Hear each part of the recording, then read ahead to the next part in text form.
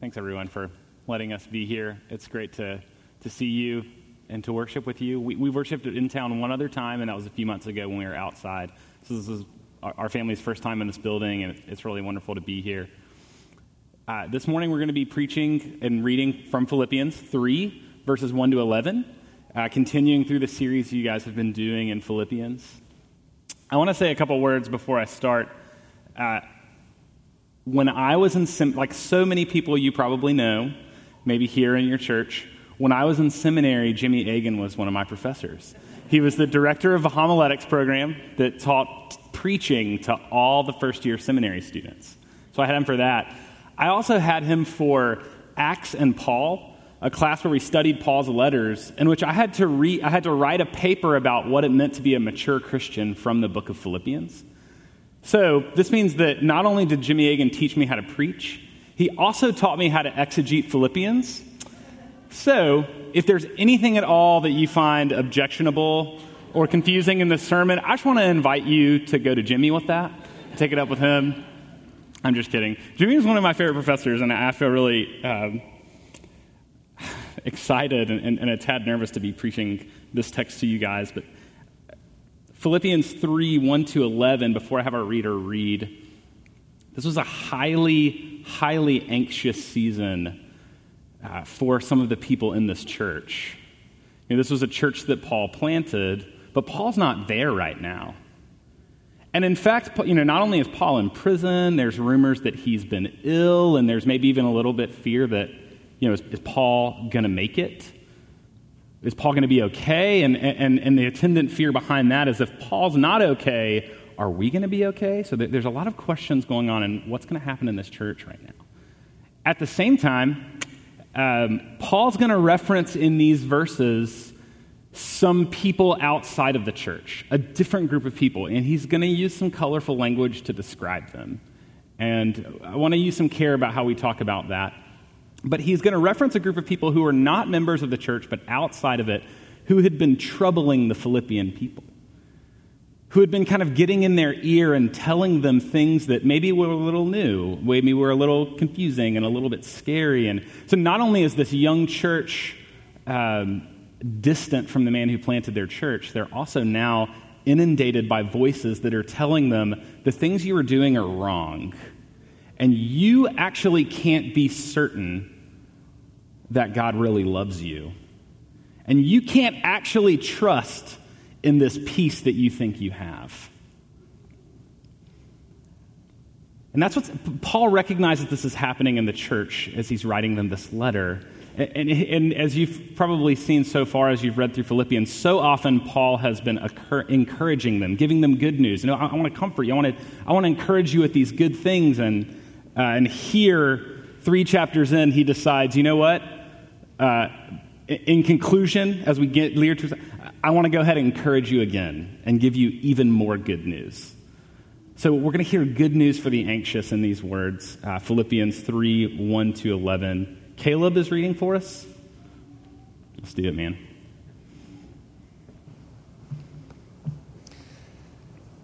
Finally, my brothers, rejoice in the Lord. To write the same things to you is no trouble to me and is safe for you. Look out for the dogs. Look out for the evildoers. Look out for those who mutilate the flesh. For we are the circumcision, who worship by the Spirit of God and glory in Christ Jesus, and put no confidence in the flesh. Though I myself have reason for confidence in the flesh also. If anyone else thinks he has reason for confidence in the flesh, I have more. Circumcised on the 8th day, of the people of Israel, of the tribe of Benjamin, a Hebrew of Hebrews, as to the law, a Pharisee, as to zeal, a persecutor of the church, as to righteousness under the law, blameless.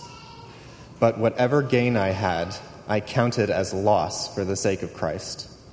Indeed, I count everything as loss because of the surpassing worth of knowing Christ Jesus my Lord. For his sake, I have suffered the loss of all things and count them as rubbish, in order that I may gain Christ and be found in him, not having a righteousness of my own that comes from the law, but that which comes through faith in Christ, the righteousness from God that depends on faith, that I may know him and the power of his resurrection, and may share his sufferings, becoming like him in his death, that by any means possible I may attain the resurrection from the dead." This is the word of the Lord. Thanks be to God. Let's pray and ask God to be with us as we read his word this morning. Jesus, as we come to this text to hear your word preached, would you send us your Holy Spirit that we may receive your word? Would you soften our hearts, calm our anxieties, allay our fears? Would you push us towards receiving your gospel as we look at it this morning? In your name we pray, amen. So, as we said, I'm here to do RUF at Emory University. Really, really excited about it. I love RUF, love college ministry. I got involved in RUF as an undergraduate at Auburn University. Are there any Auburn people in here by any chance? There are? Oh my goodness. I love you, and I want to go ahead and say I'm about to do something slightly offensive to the Auburn family, and that is I'm going to push back on something we hold very dear in Auburn.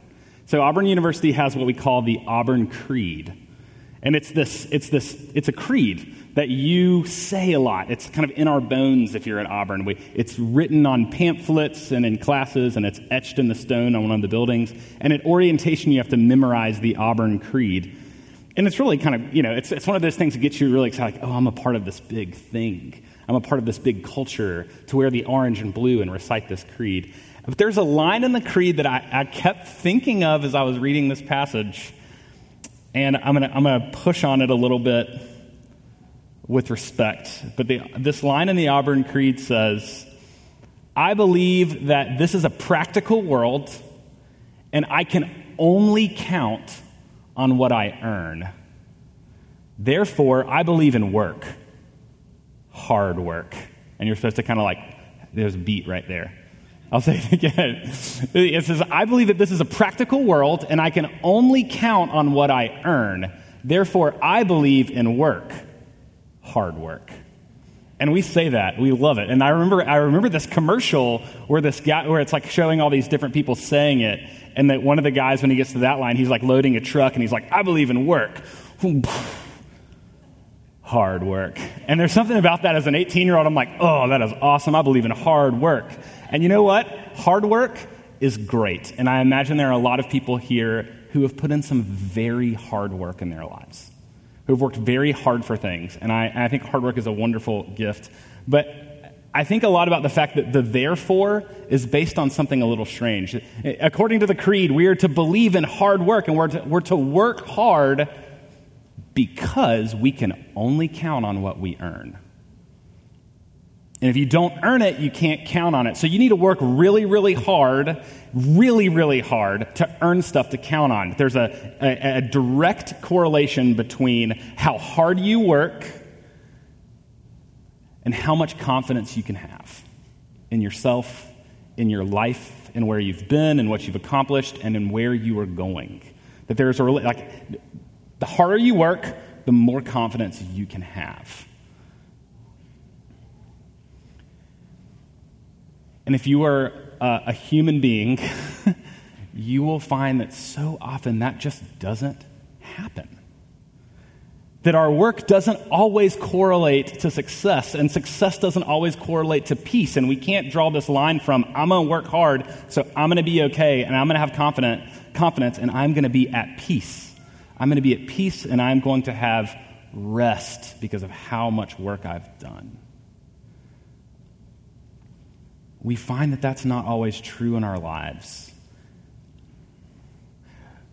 But that's what these outsiders are telling the Philippians is true. Hey guys, y'all, Paul planted this church. We've heard that you're taking communion and you're celebrating and you're rejoicing and you're growing in maturity and hope. But we're here to tell you need to double check and make sure you've actually worked hard enough to earn it. Because if you haven't, then God's going to be very displeased in your rejoicing. And this peace you think you're supposed to have is false. And you know what this means for the Philippians? They reacted like all of us would react. oh my goodness, maybe they're right. Maybe I haven't worked hard enough to earn this rest which Paul is asking me to live into. That creates anxiety. And by anxiety, I mean a physical, but also a spiritual restlessness. A spiritual restlessness that somehow you being okay, you being at rest, is still just around the corner. It's still just over that next hill. And anxiety is the restlessness to get there and make sure you do it rightly so that you can attain to that rest. And this anxiety is bubbling up in this church.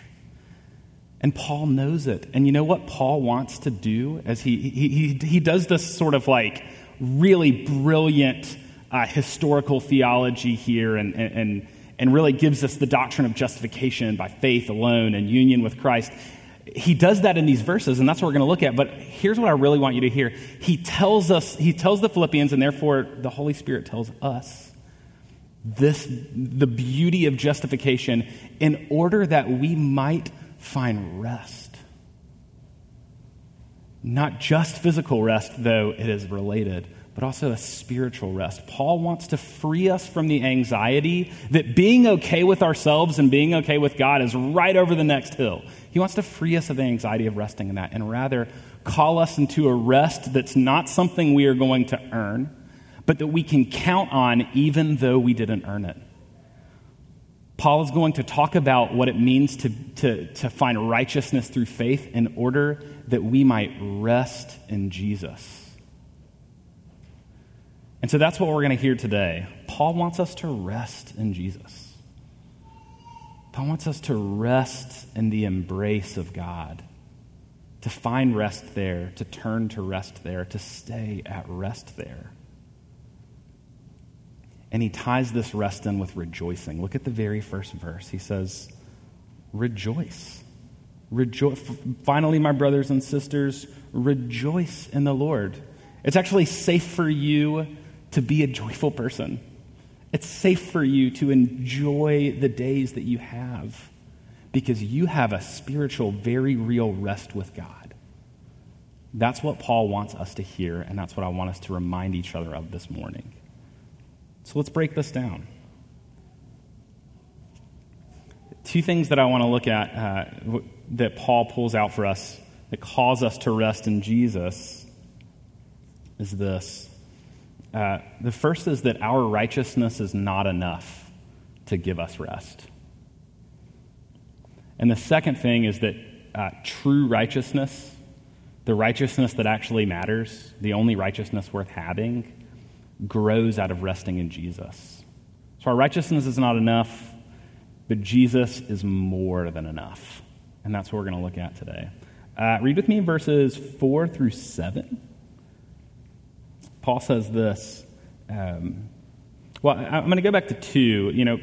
Verse 2, Paul says, look out for the dogs, look out for the evildoers, look out for those who mutilate the flesh. He's saying, look out for those. I'm talking about those people that are telling you you're not working hard enough to be at peace. Paul says this, for we are the circumcision who worship by the Spirit of God and glory in Christ Jesus and put no confidence in the flesh. And then there's a long hyphen, and then Paul says this, and this is amazing. Though I myself have reason for confidence in the flesh also. If anyone thinks he has reason for confidence in the flesh, if anyone thinks they've actually done the work to get over that hill, to earn that rest, if anyone thinks they've put in work, hard work, to have something to count on, I totally have. And then he lists it off. I have more. I was circumcised on the 8th day, of the people of Israel, of the tribe of Benjamin, a Hebrew of Hebrews. Like, demographically, he's checking all the boxes. The sort of intangible, like the things that you can't actually control, where you're born, your pedigree. He's like, I have all that. I was born right where I needed to be. But it goes deeper. A Hebrew of Hebrews. And then he goes on, as to the law, a Pharisee. So not only was I born in all the right ways, I'm doing all the right stuff. As to zeal, a persecutor of the church. That's the church of Christ. Like I've done all the right stuff, and I've done it with crazy amounts of zeal. As to righteousness under the law, as into to the jot and tittle of all the things that you can do in the law, I'm blameless. I haven't actually, as far as I know, or could be held up in court, broken any of these rules, Paul says. He's like, I've got the pedigree, I have the behaviors, and I have the heart. If anyone can climb over that hill and get rest, according to every structure that religions have told us in the world, Paul's like, I got it. I can do it. But guess what? Verse 7, I count all of that as loss for the sake of Christ. Paul says, I count all of that as loss. I hereby delete all of that from my resume. I'm divesting myself of all of the virtues in which I could put my confidence in. Paul is saying to these people, church, these outsiders are telling you that you're not doing enough to be at peace with God. And we can't miss this. The reason those voices probably hit hard is because I imagine we have internal voices that tell us that too. You're not doing enough. You're not enough yet. You haven't done enough yet to be at peace. This voice is telling us, the voice is telling them in their hearts. And so when these outsiders say it, they're like, oh, wow, man, maybe they're right. Because I know that if you have to do all the right stuff to be at peace, then there's no way I can be at peace because I just can't do all the right stuff. And Paul is saying, I know this is happening in your heart. Guess what? As far as these people are concerned, I've done all the right stuff.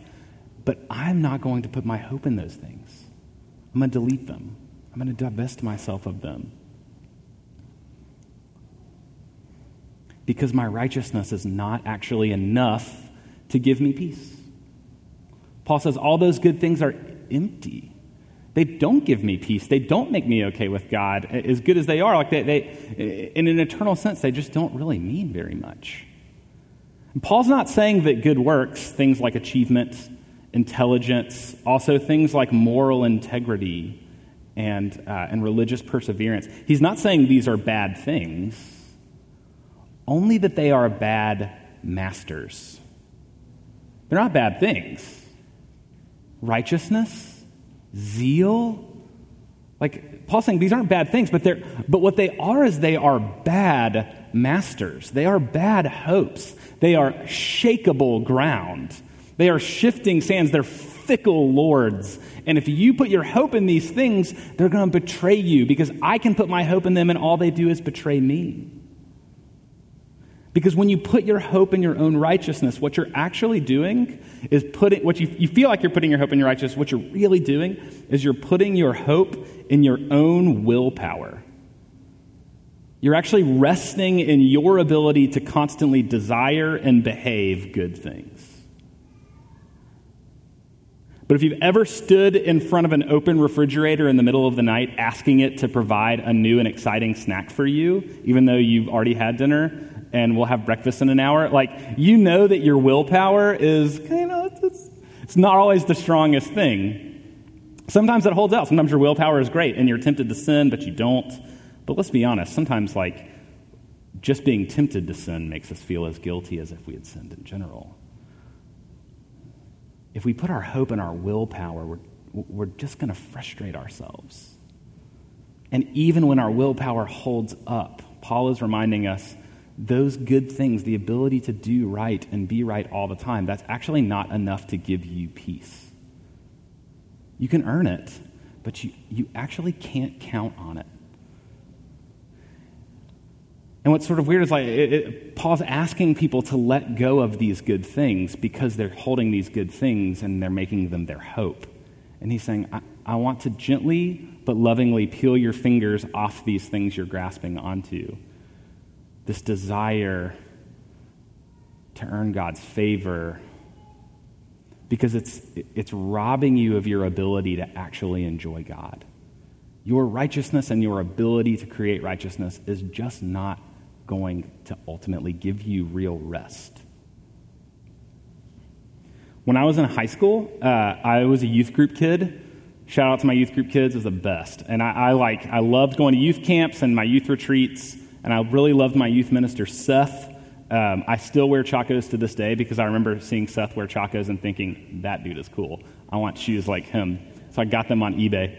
But I can remember, not because my pastors were telling me to do this, but I just, because it was welling up out of my heart as a kid, as a young adult, as a young man who's beginning to learn the faith.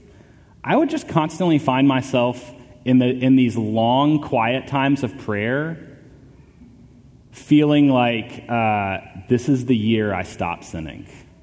This is the year I stop doing that or that. This is the year I start doing this. And you know what this weirdly turned into? I would have 10 minutes carved out for my quiet time, and the first 7 minutes of every quiet time was me apologizing to God for not having a quiet time the day before.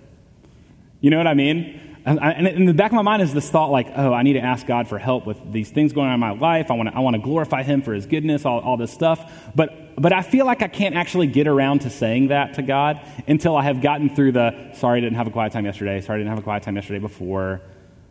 I'm sorry I did that thing again. I'm sorry I said that thing again. I'm sorry I lied to my mom. I'm sorry I was mean.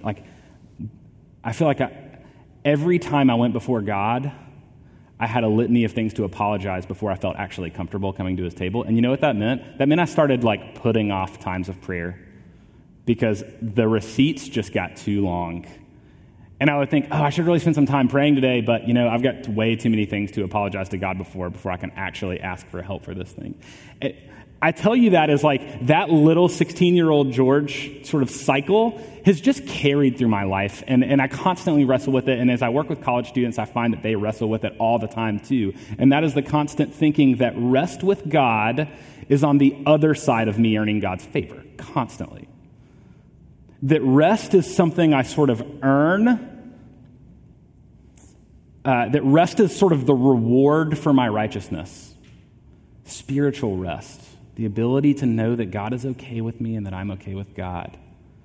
That He has me. That I can actually talk to Him about things. That sort of rest, the ability to just rest in that. That's the reward for my righteousness. And Paul is telling us your righteousness is not enough for that. Because rest is not the reward for your righteousness. The only righteousness worth having is actually the fruit of resting in Jesus. Our righteousness is not enough to give us peace, to give us rest. But the second thing that Paul wants to know is the only real righteousness worth having. In fact, the only true righteousness that you can have is just the fruit of resting in Jesus' righteousness. Look with me in verse 8, and we'll just read this to the end. Paul had just said, all this good stuff I've done, I count it as loss for the sake of Christ. And then he says, indeed, I count everything as loss. He's not just saying I divest myself of my sin. He's also saying I divest myself of my virtue. I'm going to count everything that I could hang my hat on as loss because of this, the surpassing worth of knowing Christ Jesus my Lord.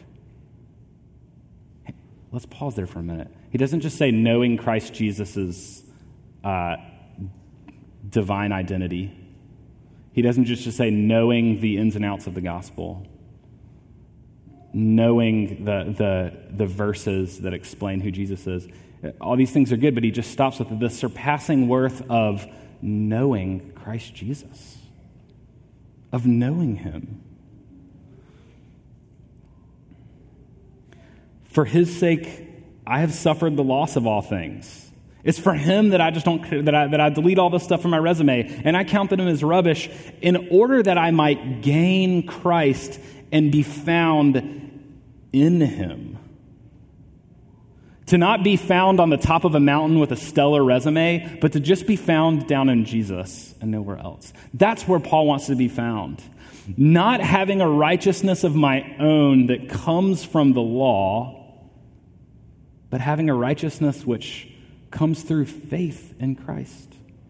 The righteousness from God that depends on faith. that I may know him and the power of his resurrection, that I may share in his sufferings, becoming like him in his death, because his death leads to resurrection. Paul is saying, I'm willing to put away hoping and trying to find rest as a reward for being a righteous person all the time, because there is nothing sweeter, nothing more comforting, nothing more consoling, nothing that roots me more, nothing that gives me a sense of purpose more, nothing that comforts or acknowledges my worth and also respects my finitude as much as being united to Jesus. There is no sweeter place to be found and no sweeter resume to have than just being found in him. And Paul is saying that he wants us to take our gaze off of just being separated from sinfulness and rather put our gaze simply on being united to our loving, embracing Jesus. The Jesus that Paul proclaims, God the Father's Son, the God-man, was fully righteous in ways we can't comprehend. And he invites us not just into his favor through the passage of us becoming righteous, he actually invites us into his righteousness. Paul is saying this is the only really righteousness worth having. It's not the one you've earned yourself. It's the one you receive as a fruit of just resting in Jesus and his righteousness.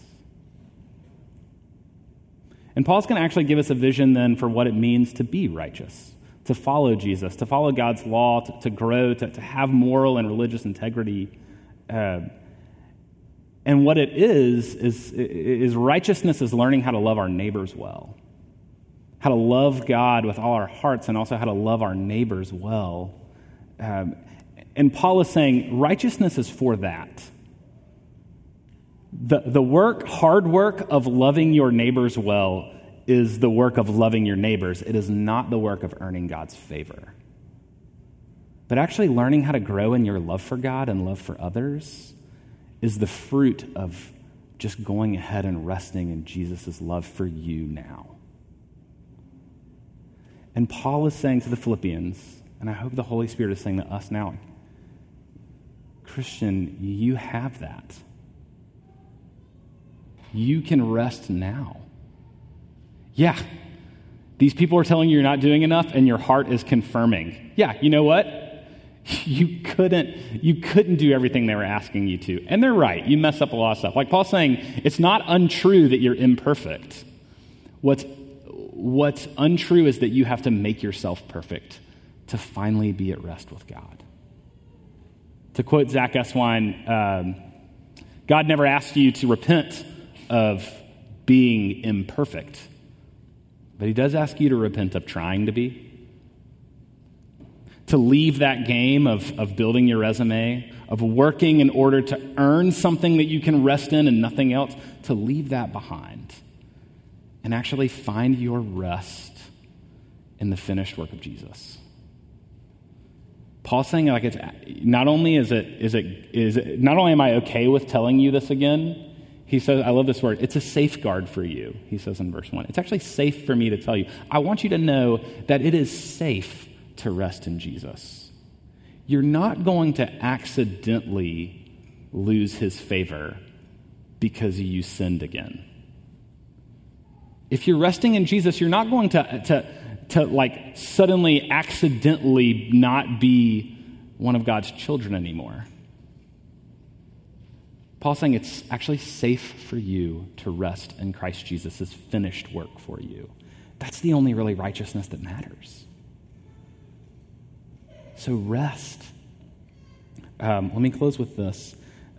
Paul ties in the idea of resting with rejoicing. He mentions, therefore rejoice at the beginning, and then he talks about finding rest in Christ and not in your own righteousness. And I think that's because we usually don't feel safe rejoicing unless we can be at rest. We're usually not ready to raise our voice and sing songs and dance and throw parties and eat gobs and gobs of popcorn like with our friends and just celebrate the day unless we know that it's actually safe to rest and rejoice. And Paul is saying, I want you to rejoice because you can.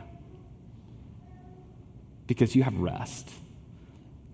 And I'll close with this image. It reminds me of Malachi chapter 4, the last book in the Old Testament. The prophet says that for those who fear the name of the Lord, one day the Son of Righteousness will rise with healing in its wings. And it says to God's people, and you will go forth leaping like calves from a stall. And I love that image so much because leaping like calves from a stall is referencing a newborn baby cow. It was just born. It's a brand new, and it comes leaping. Why is it leaping? Because it's energized and it doesn't know how to walk yet. So it's kind of awkwardly jumping around as it bursts into new life from the stall. And the prophet is saying, when the Son of Righteousness rises upon you, not from within you, when righteousness comes upon you and is given to you in Christ, you will go forth like this, awkwardly, newly joyful. It's safe for this little baby cow to jump around because the shepherd is there, the family is there, and it's learning how to dance on its little young feet, and it's excited and it doesn't know what it's doing. And Paul is saying to the Philippians, you're young, that's great. Be awkwardly joyful because it's okay. It's safe for you. Leap forward like a calf from the stall. Rejoice because you have real rest.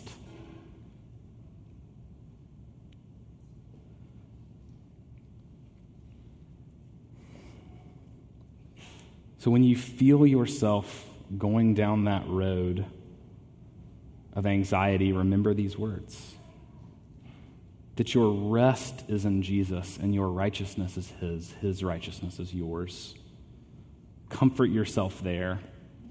When you gather strength to do hard things, gather it from the confidence that you belong to a merciful Jesus who knows your frame. When you fail to love your neighbor well or honor God, don't beat yourself up. Neither fight harder to prove yourself to you or other people or to God, but keep moving forward knowing that your resume does not control your peace. Jesus, to whom you belong, gives you His peace always. He holds you in His arms. Find yourself by being found in Him, and there is real rest. Okay, that's it. Let's pray. Jesus, thank you for the gift of forgiveness and the gift of your righteousness that we don't have to build ourselves. Teach us, disciple us, mentor us into knowing what it looks like to rest in you in the hard days of our lives, to find the rest that you give freely, and to awkwardly be joyful as we step into it. In your heavenly name we pray, amen.